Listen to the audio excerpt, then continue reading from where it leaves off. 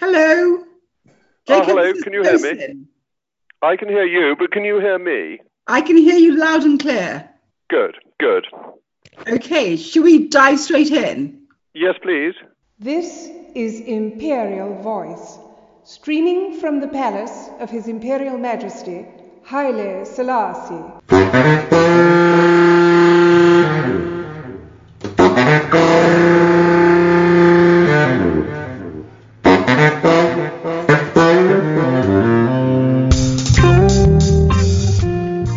In modern times, Haile Selassie must be the most internationally renowned person who has lived in Bath.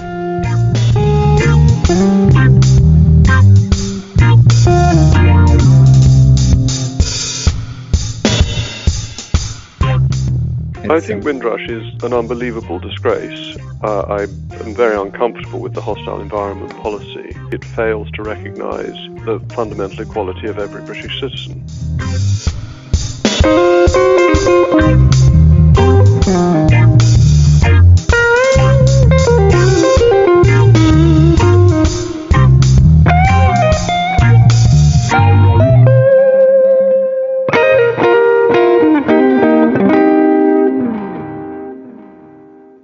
You're listening to Imperial Voice, and this is In Our City. I'm Tosin Bonilere. I'm William Heath. Last April, William had his MP, Vera Hobhouse, on the show. Now it's my turn. Our guest today is one of the most powerful people in the country, leader of the House of Commons and Lord President of the Privy Council.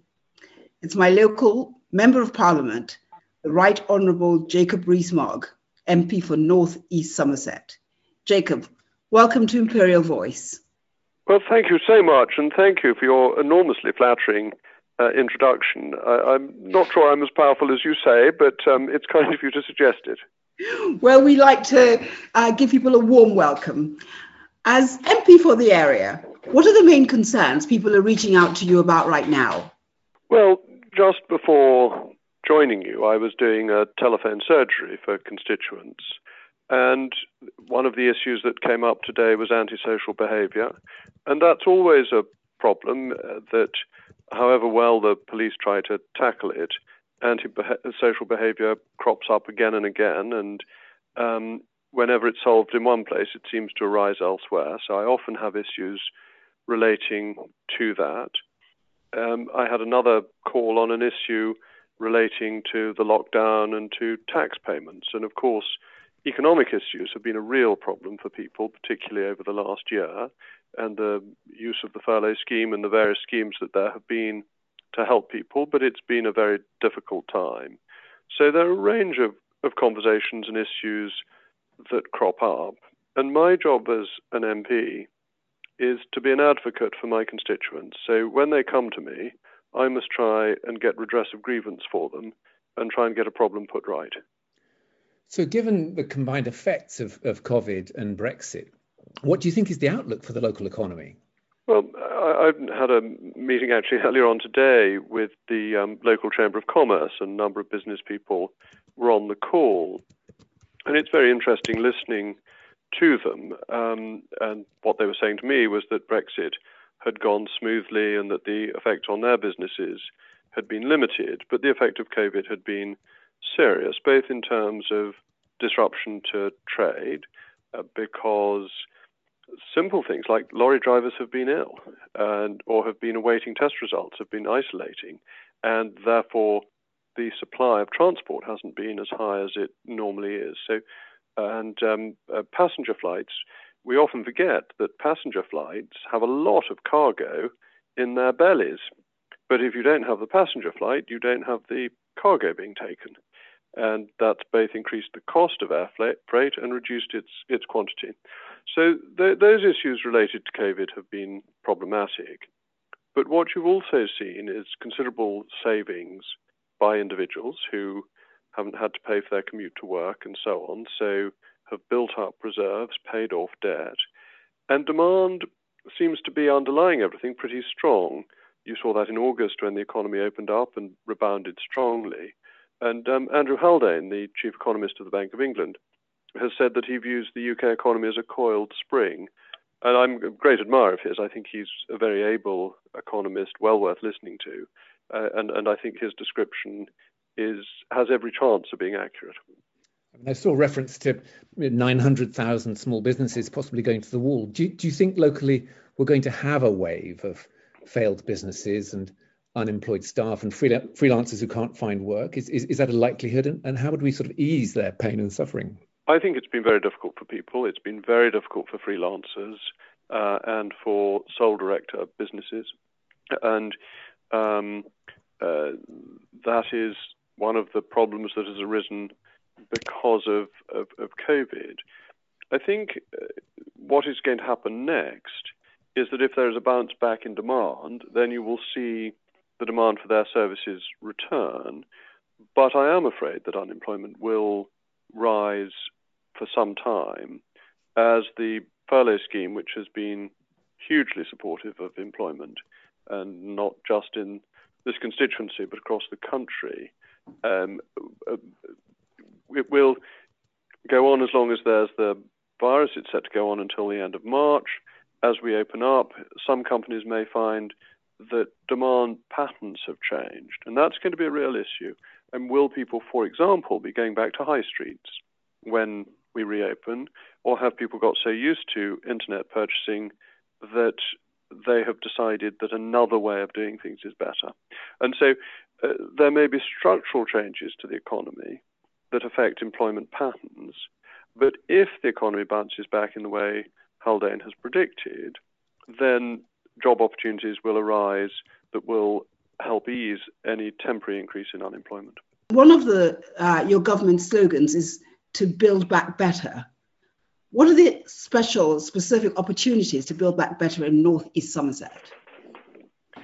Well, it is partly infrastructure questions, and this is connectivity. And I don't just mean roads and the capacity of our roads. There's an interesting debate to be had over the Bath bypass, which I'm very strongly in favour of. I think it would be a huge advantage both to Bath and to the surrounding areas, as long as it's beautiful and fits in with a World Heritage City. But also issues of rural broadband and mobile reception. I'm at home in West Hertfordshire, and the broadband is very good, but the mobile reception is extremely fitful, as you discovered as we tried setting up this call, when even when we would go to the top of the house, it waxes and wanes. So can we go to the first track you chose? And Jacob, I must say you've chosen a wonderful selection of music. I think they are imperial tracks fitting for Imperial Voice Radio. We're going to play Vivaldi's Gloria in D.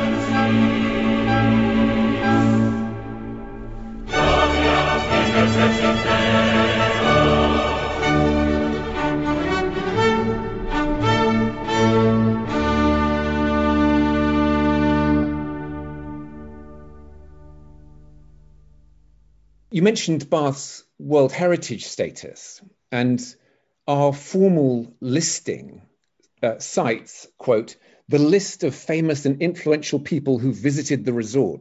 Now, at Fairfield House and at Imperial Voice Radio, we contend that His Imperial Majesty Haile Selassie I is head and shoulders the most globally famous and the most globally influential person ever to have lived in our part of the world. Would you agree with that? I think certainly in modern times that is true.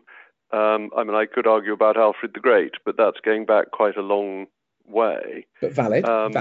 But in modern times, Haile Selassie must be the most internationally renowned person who has lived in Bath. And what you don't know, because I haven't told you, is that when he was living in Bath before the Second World War, my father met his daughters. And I seem to remember him telling me that they had swimming lessons together, of all things. And so there is even a remote personal connection. That's a very good personal connection. I don't suppose there are any photographs, are there? No, and I was having a look just before we started in my father's memoirs to see if he included it, and he didn't. So I can't give you any more details, but I remember him talking about it. And, Haile Selassie and his family were internationally renowned celebrities when they were in Bath. And my father, as a child, as I say, remembered meeting his daughters. Do you think those swimming lessons were in the Cleveland pools or in the River Avon, or where? I imagine in a pool rather than in the Avon. As you well know, his exile arose because of the Italian invasion of Ethiopia. And he made that famous 1936 speech to the League of Nations on his way before he came to London. And it does seem that the British government didn't really want to publicly embrace the emperor. I mean, they were ambivalent about condemning Mussolini, and they didn't really want to upset Hitler. Baldwin is famously said to have hidden under a table in the tea room of the Commons to avoid meeting him. If you'd been leader of the House at that point, how do you think you'd have played that? It's a very interesting question, and we know now the failures of policy in the 1930s, and that appeasement was one of them, and the willingness to overlook Mussolini's shocking breach of international law, dictatorial behavior, and moral outrages was part of the era of appeasement, and we now know what that led to. And I think we should bear that in mind in how we react internationally today. I think there are always lessons from the past. So I hope, as leader of the House, I would have welcomed him as an important political figure who deserved support. And of course, the failure of the League of Nations to back Haile Selassie to defend Ethiopia is really the death knell of the League of Nations. So His Imperial Majesty's most famous speech was to the UN in 1961 about race inequality. Are you familiar with it? Well, you kindly sent me a copy, and I read it. It's interestingly tactful about America. It refers to JFK trying to get rid of the last vestiges of racial inequality in the United States, which, if you consider that this is before Lyndon B. Johnson's presidency, which made the great advances in removing segregation and so on in the US, I think his tact was notable. But his speech is very important because of the point, among others, that you would hope that people would notice the color of skin as much as they notice the color of eyes. And I think that is something that the world ought to aim for. So, from what you've said, did you find it inspiring? It is an inspirational speech. It's also a remarkable speech in its history for the point that he makes that many heads of state addressed the United Nations, but he was the only one both to have addressed the League of Nations and the United Nations. And it gives an historic context to his speech and a political power to it, because he was speaking from what he had seen. So he's very prescriptive, in a sense, in this speech. Does that prescription ring true for all of us today? I think there are difficulties with what he prescribes, that there's an element of the speech that is very idealistic as to what you could achieve in terms of disarmament and indeed in terms of global government, I'm not sure that that is something that is going to work out in practice. But I think the valuing of every individual is so fundamentally important, is a thread that runs through the politics of the free world. But I think that domestic democracy is the greater protector of freedom than trying to impose things on an international level. In terms of that domestic policy, do you think that the philosophy of racism that His Imperial Majesty speaks of has been discredited and abandoned in the world at large and specifically within the UK? I think specifically within the UK, yes. I think this country has recognized the fundamental wrongness of racism.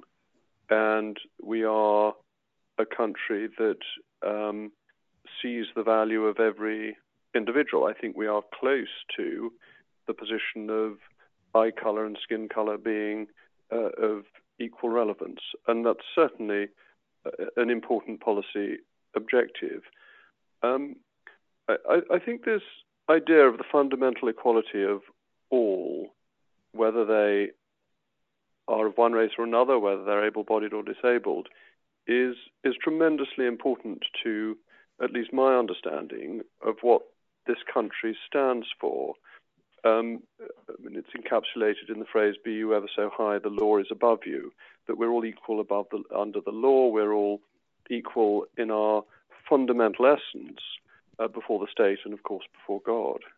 Do you think that institutional racism then is done? It doesn't really exist?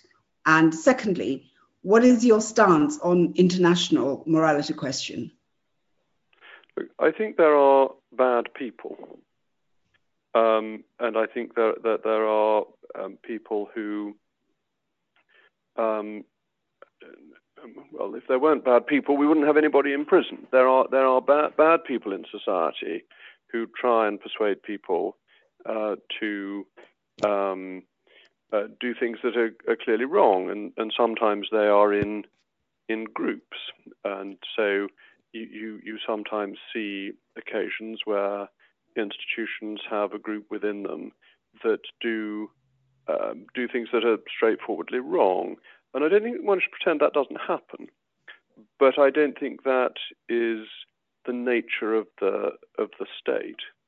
And so I think recognizing that the state as a whole is colorblind does not deny that there may be individuals within it, and indeed individuals who form groups together, that do have views and act upon those views that are simply wrong. Do you think there's an issue of racism in North East Somerset? I think that there are some constituents who write to me with views that are appalling, absolutely shocking. And so there are certainly some people who have racist views. And this is something that one hopes that people will realize are views that are simply wrong and not of benefit either to them or to society at large. So that there are certainly people with racist views in North East Somerset, and as I say, some of them write to me, some of them with their names, some of them without their names. And is there any strategy or tactic to turn their hearts and minds that works? Well, I think that politicians need to, as far as they can, lead by example. Yeah. Do you get letters from victims of racism? Have you ever sort of sat down in a room with obviously you don't have many black or minority ethnic constituents. It's a very predominantly white area. But have you ever had a chance to sit down in a room with black constituents and gained their trust and heard their lived experience as they would describe it to each other? I have heard of experiences, but not from people specifically in North East Somerset. So the answer is both yes and no. I've never had a constituent come to me in my constituency surgery, but I have certainly met people in other contexts who have had to put up with abuse. We did a radio show on it, just sitting in a room and listening. It was post Windrush, post one of the Windrush celebrations. I have to say, it was, as a privileged white person living in Bath, it was something of an eye opener for me, and very moving to realise that for Black people living in our community, which we think of as so safe and secure, there's an almost constant sense of microaggression, plus a significant sense that people have been disadvantaged in the workplace or threatened or worse. I think Windrush is an unbelievable disgrace. I am very uncomfortable with the hostile environment policy because I think it fails to recognise the fundamental equality of every British citizen, and that if you believe in that, then there should not be a hostile policy, because in reality, the hostile policy will not be directed at people like me. And I think that was a mistake of policy, and Windrush was a shameful consequence of it. You see, I feel very strongly that every British citizen is as much a British citizen as any of the three of us is, of absolutely equal standing and equal worth. And it doesn't matter whether you got your passport this afternoon or you are in a long line of people who have lived in Somerset for hundreds of generations. There is a fundamental equality of British citizen, and that the hostile environment policy undermined that and was therefore wrong. I do wish that all of our sort of fellow Britons would wake up to that reality, which I think you've stated extremely well. But we seem to be in a time where people use the word woke as an insult. I mean, is it a word you'd use as an insult? Well, but perhaps I need to complete what I'm saying. I'm also very proud to be British. Yeah. And I think being British is a great thing, and I'm very proud of our country. But I think everybody who has that British passport, regardless of where they've come from, is part of this great enterprise with me. Please carry on. I was going to say, it doesn't make me apologise for my nation's history or any of that. It's just so important to understand that anyone who has a British passport is part of this really exciting enterprise that has been wonderfully successful. And as a politician, obviously looking to the future rather than the past, I want to see be more successful in future. I think that's high time for some more imperial tunes, and we're going to play from the Zauberflöte, the Mozart's magic flute, the Queen of the Night's aria, Der Holler. Well, I love it. It's probably my most favourite piece of music, and I think it is so beautiful. Der helle Rache kocht in meinem Herzen, so bist du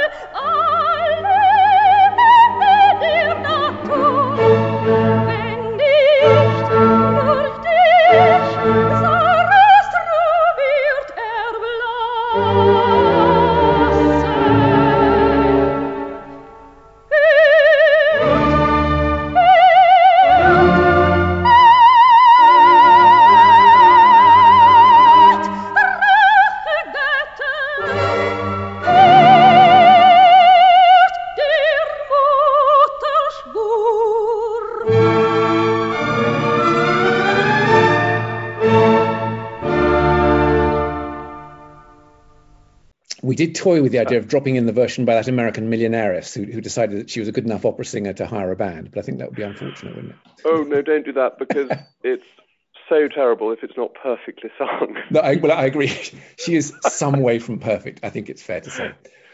So Our next section is about identity and culture. Are we ready to move on? Tosin, are you ready? Absolutely. Let's go for it. Okay. Jacob, you may have heard that a statue of His Imperial Majesty in Wimbledon was vandalised last summer for political reasons. What do you make of that? It's just dreadful and silly, and so hard to see why anybody would want to do that. That he was, after all, His Imperial Majesty, somebody to whom this country, perhaps not as enthusiastically as it should have done, gave refuge, and who Churchill helped put back on his throne. We should be proud of our connections with other countries and with how we have related to them. And it seems to me perfectly appropriate that in Parliament Square there are statues of Abraham Lincoln, Mahatma Gandhi, and Nelson Mandela, as well as great figures from who ruled the United Kingdom. And there's also Smarts too. So that there are a number of figures of global historic importance who we have statues put up to, and we should be respectful of them as we are to statues of our own heroes. So are you sort of saying that all the statues we have in the public spaces are right to be there and are sort of immutable and should be free from criticism? No, I'm not. I'm not going that far, because views change, and some people who are thought to be heroes at one period in history are not thought to be heroes in other periods of history. I mean, where would you put Henry VIII? Not a great hero of mine, I must confess. Understandably. I find it difficult, though I don't think his statue should have been torn down, to defend Colston. I don't think his history is an attractive one, and it interests me that his statue wasn't put up until, whatever it is, 150 years after he died. And it's a celebration of somebody once the immediate link with him had been forgotten. But I don't think statues should be pulled down by mobs. I think that's straightforward criminality, and should not be allowed to happen. And if people do it, they should be suitably taken through the courts. So I think there is a space for an argument about statues and debate, but I don't think there's any argument for vandalising and defacing them. We are, for whatever reason, in a place where nearly all of our statues are of white men. And looking forward, what criteria do you think we should apply to determine what future statues we put up? You want to put up statues to people who have a following and an interest in them. And sometimes that comes immediately after their death. Sometimes that comes later. But and fashions change, don't they? That some of the statues put up to people who every schoolboy would have known the name of 100 years ago, and almost no schoolboy knows the name of now. Yeah. And not that this is a particular test for statues, the schoolboy test, but you want people who are of interest and who have done important things, either globally or more generally in the interest of the country, or of course locality. Now, you may have answered this question already, but I do think our listeners would really like to hear what you say about this. Which would you find more inspiring, a statue of Edward Colston or a statue of His Imperial Majesty Haile Selassie I? Well, that's an easy question. It's not just because I'm on your radio station, but it's of His Imperial Majesty. As I said, I don't find Colston an attractive character. Given the killing of George Floyd and other incidents, do you think Black Lives Matter activists have a point? I think American politics is very different from UK politics, and I think that the issues that you have in the United States, that we touched on actually in relation to Haile Selassie's speech, and his saying that in the 1960s the last vestiges of racial discrimination were being tackled by JFK, which was extremely tactful but not necessarily extremely accurate. And I think we make a mistake when we view UK politics in the same light as US politics, and I'm probably better able to talk about UK politics than US politics. We had a Black Lives Matter demo. Black Lives Matter activists and activism during the summer of 2020. And in some instances, the government came down a bit hard on them. What do you as an individual and what do you as a politician think about them? Think about the whole movement? I believe in the right of protest. If people want to protest, it's an important democratic right, but it should be done within the law. And that's obviously important. The Home Secretary was recently very critical of Black Lives Matter protesters. And we had a Black Lives Matter protest in Bath, extremely peaceful, and then the one in Bristol, which was a little livelier. I mean, do you have sympathy with her view of Black Lives Matter, or would you? Are you comfortable? I'm a huge admirer of the Home Secretary. I think she's a very effective and good Home Secretary, and there are certainly questions about. But these are more American issues than British issues about the not having a police force and so on. And so it's legitimate to question some of the underlying politics of the BLM organization. I mean, you've been widely cited for being in the company of the traditional Britain group or the AfD in Germany. And I think there's a perception that you may be more comfortable in that company than you would be with Black Lives Matter activists. Is that fair? The traditional Britain meeting was a mistake, that I would never have attended that meeting had I known the views that the leaders of it had. It sounded a perfectly harmless organization, and as I'm sure you realize, politicians address a large number of organizations, but I would never have gone anywhere near the traditional Britain group had I realized how unpleasant its organizers are. His Imperial Majesty was a paradox of personas. On the one hand, he was incredibly warm with his family, children, animals, yet also seen as a rather distant figure and controversial autocrat. You are also have a very public persona, which people appear to love to hate. Yet, within the county, you're also known as being personable, popular. Local businesses and schools like talking to you. And you've come onto a radio show like ours. How are we to reconcile the two personas? Well, I don't know. It's always very difficult to discuss oneself, really. That the great gift to see oneself as others see one is one that very few people have, and I'm not going to claim that I've got. But I was flattered to be invited onto your radio station, and particularly the little story I told you early on about my father having met Haile Selassie's daughters.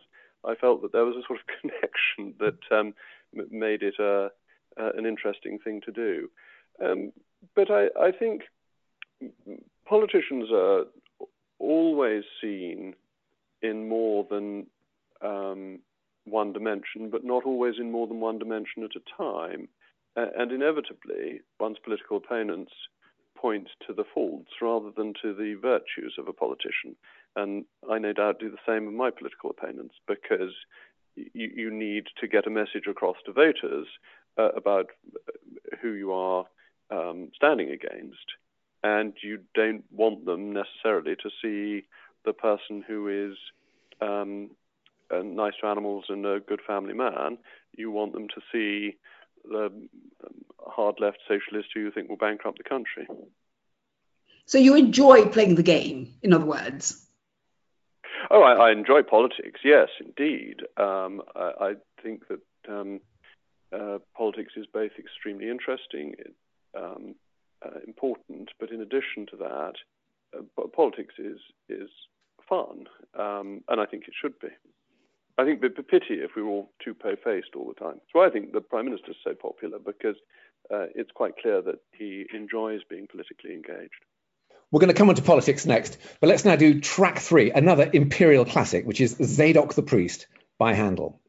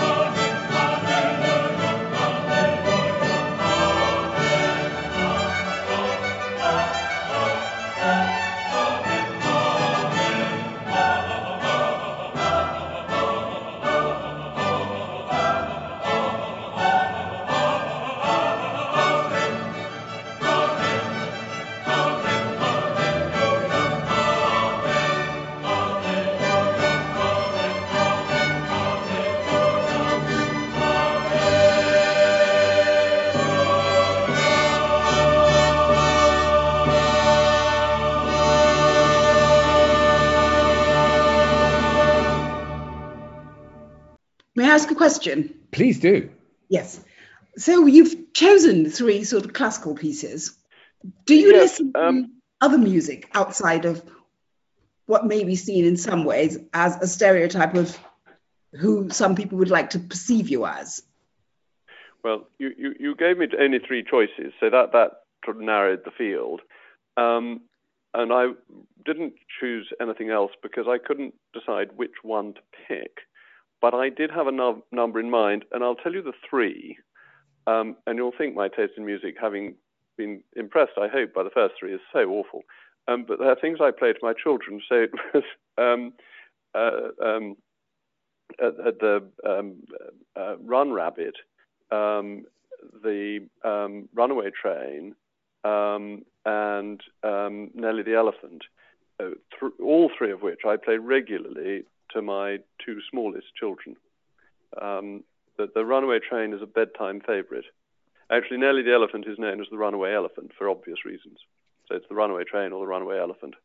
These are classic sounds. They would break up. These are classic sounds, and I know the words entirely to all 3 of them, but I'm not going to start singing and model myself on that American millionairess. The normal diet on Imperial Voice is heavy dub, but that's perhaps something for the children to grow into at a later stage. So, Jacob, I mean, I'm public school educated. You and I are both sort of highly educated and so forth. You're also a successful investor. Do you think in this question of your public persona, do you think people are jealous of a perceived wealth and privilege and untouchability?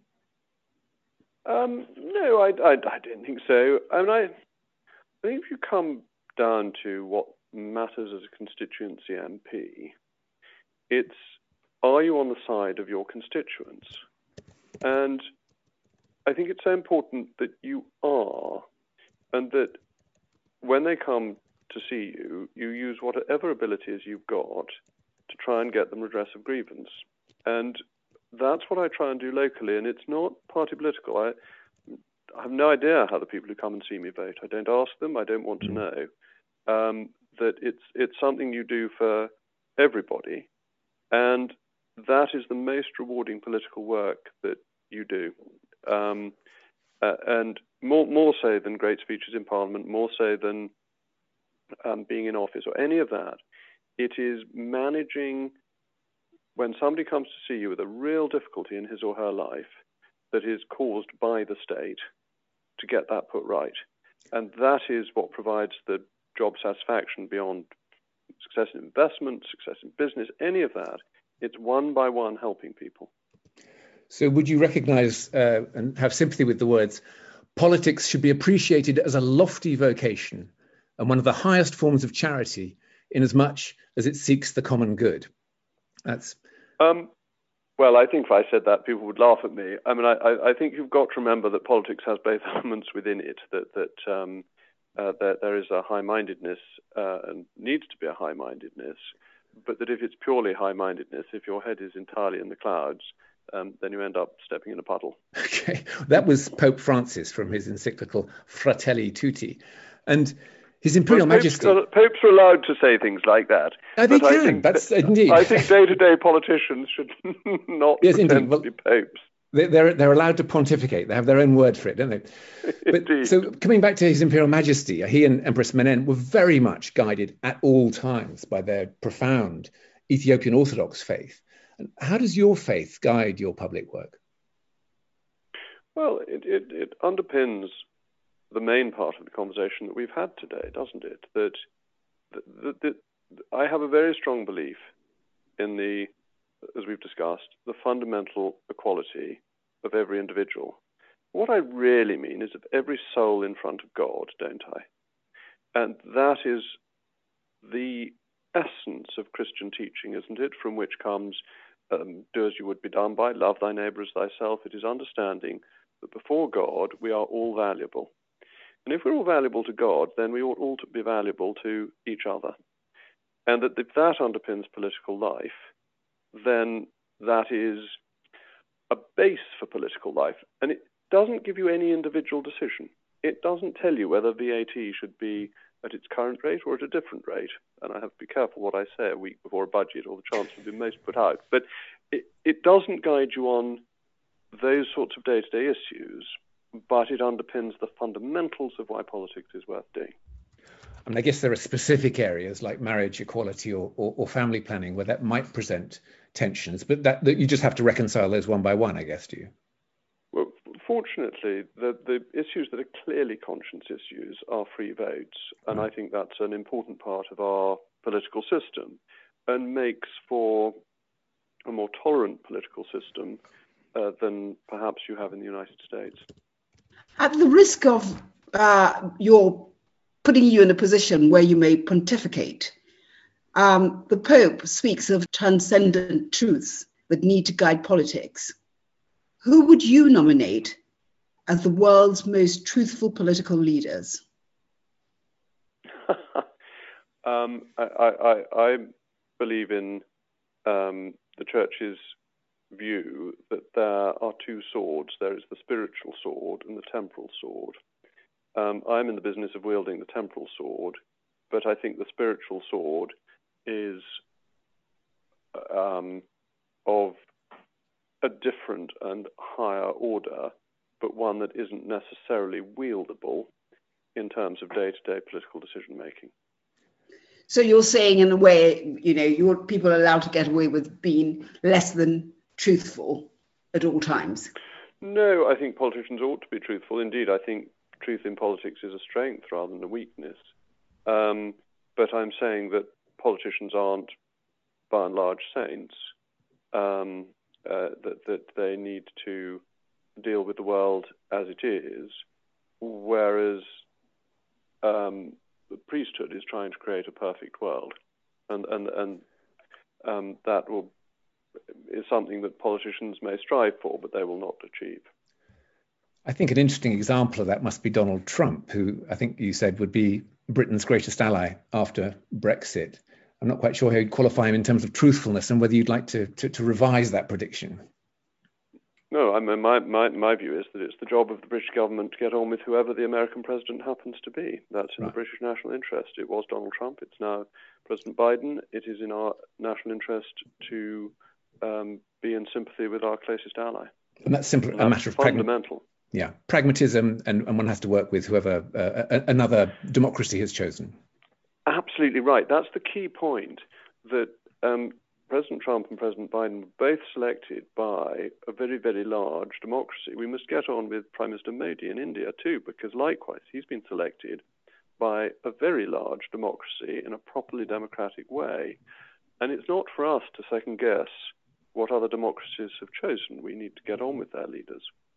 But if we're to judge by a criterion of truth, even if it's a pragmatic truth, do you feel there's a difference between America's last president and our present prime minister on the one hand, and people like Angela Merkel or Jacinda Ardern in New Zealand in terms of how they muster facts and present them to people? I would make no comparison between the prime minister and Donald Trump. I think the prime minister is an effective user of accurate facts. I have no quibbles with his facts. And it's not for me to comment on foreign leaders. It's for foreign countries to elect who they want. I don't think it's particularly useful for British politicians to have any view of other countries' politicians other than that we need to get on with them in the national interest, particularly if they are friendly allied countries and are democratically elected. Fair enough. We'll have to get the Foreign Secretary on the show to tackle this. I'm sure we will. We've had a lot of dealings with the Ethiopian embassy, who are very keen to improve and accelerate relations with the UK, which are very good already, of course. They take a great interest in the fact that their former head of state made a personal gift to our community. I wonder, and we've talked about Haile Selassie's significance and importance. I wonder how you see the significance of this actual gift that he gave to people here, that in response to the warm reception and the prayers of the people of Bath, he gifted, a 2-acre house, a 9-bedroom Italianate villa. What does that mean, do you think, to the people of Somerset, and how should we treat it and look after it? Well, we should cherish it. It is an important historic link. And I think we should always try and find reasons for linking nations together. And I'm glad that the Ethiopian ambassador is interested in this, because I think when there are personal relationships, even ones that are in the past, it brings history closer to people and helps build connections. And I hope that it will help build connections within both Bath and across Somerset, because a building, a gift, is something tangible and has a permanent quality about it. So, Jacob, can we invite you to visit Fairfield House when the lockdown is over and it's permissible? Yeah, I mean, it's not in my constituency, but it's not very far from it. So, assuming the MP for Bath, Vera Hobhouse, has no complaint, I would be delighted. I'm sure we can get her consent, and the elders at Fairfield House would love to meet you. So we'll see you there. It's a courtesy to let a fellow MP know you're going into their constituency. It's not a veto, and actually Vera is a very reasonable person to speak to, as you know, because you had her on your show. Very good. Well, we'll see you there. Brilliant. But before you go, I have a very personal question to ask you, Jacob. I wrote to you last October 2020, to talk about the civil unrest in Nigeria, because I'm dual nationality. And I was hoping that you might say something to perhaps prevent some of the slaughter, which eventually came to pass.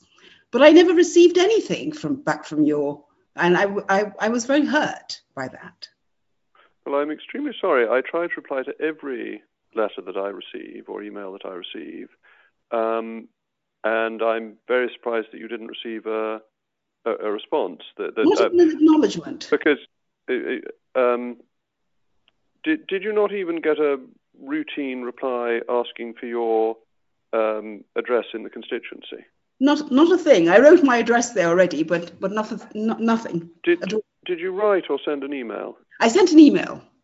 Yes. Well, it can't have got through, because all my emails get an automatic response saying, please send your postal address so that we can be sure that you're a constituent. Brilliant. Perhaps you'd like to give us that email address now on air, if you can remember it, so that... Yes, it's jacob.rees-mogg.mp@parliament.uk. Brilliant. Thank you very much for that. And I'm very sorry. As it happens, I had that question raised in the House of Commons at Business Questions, by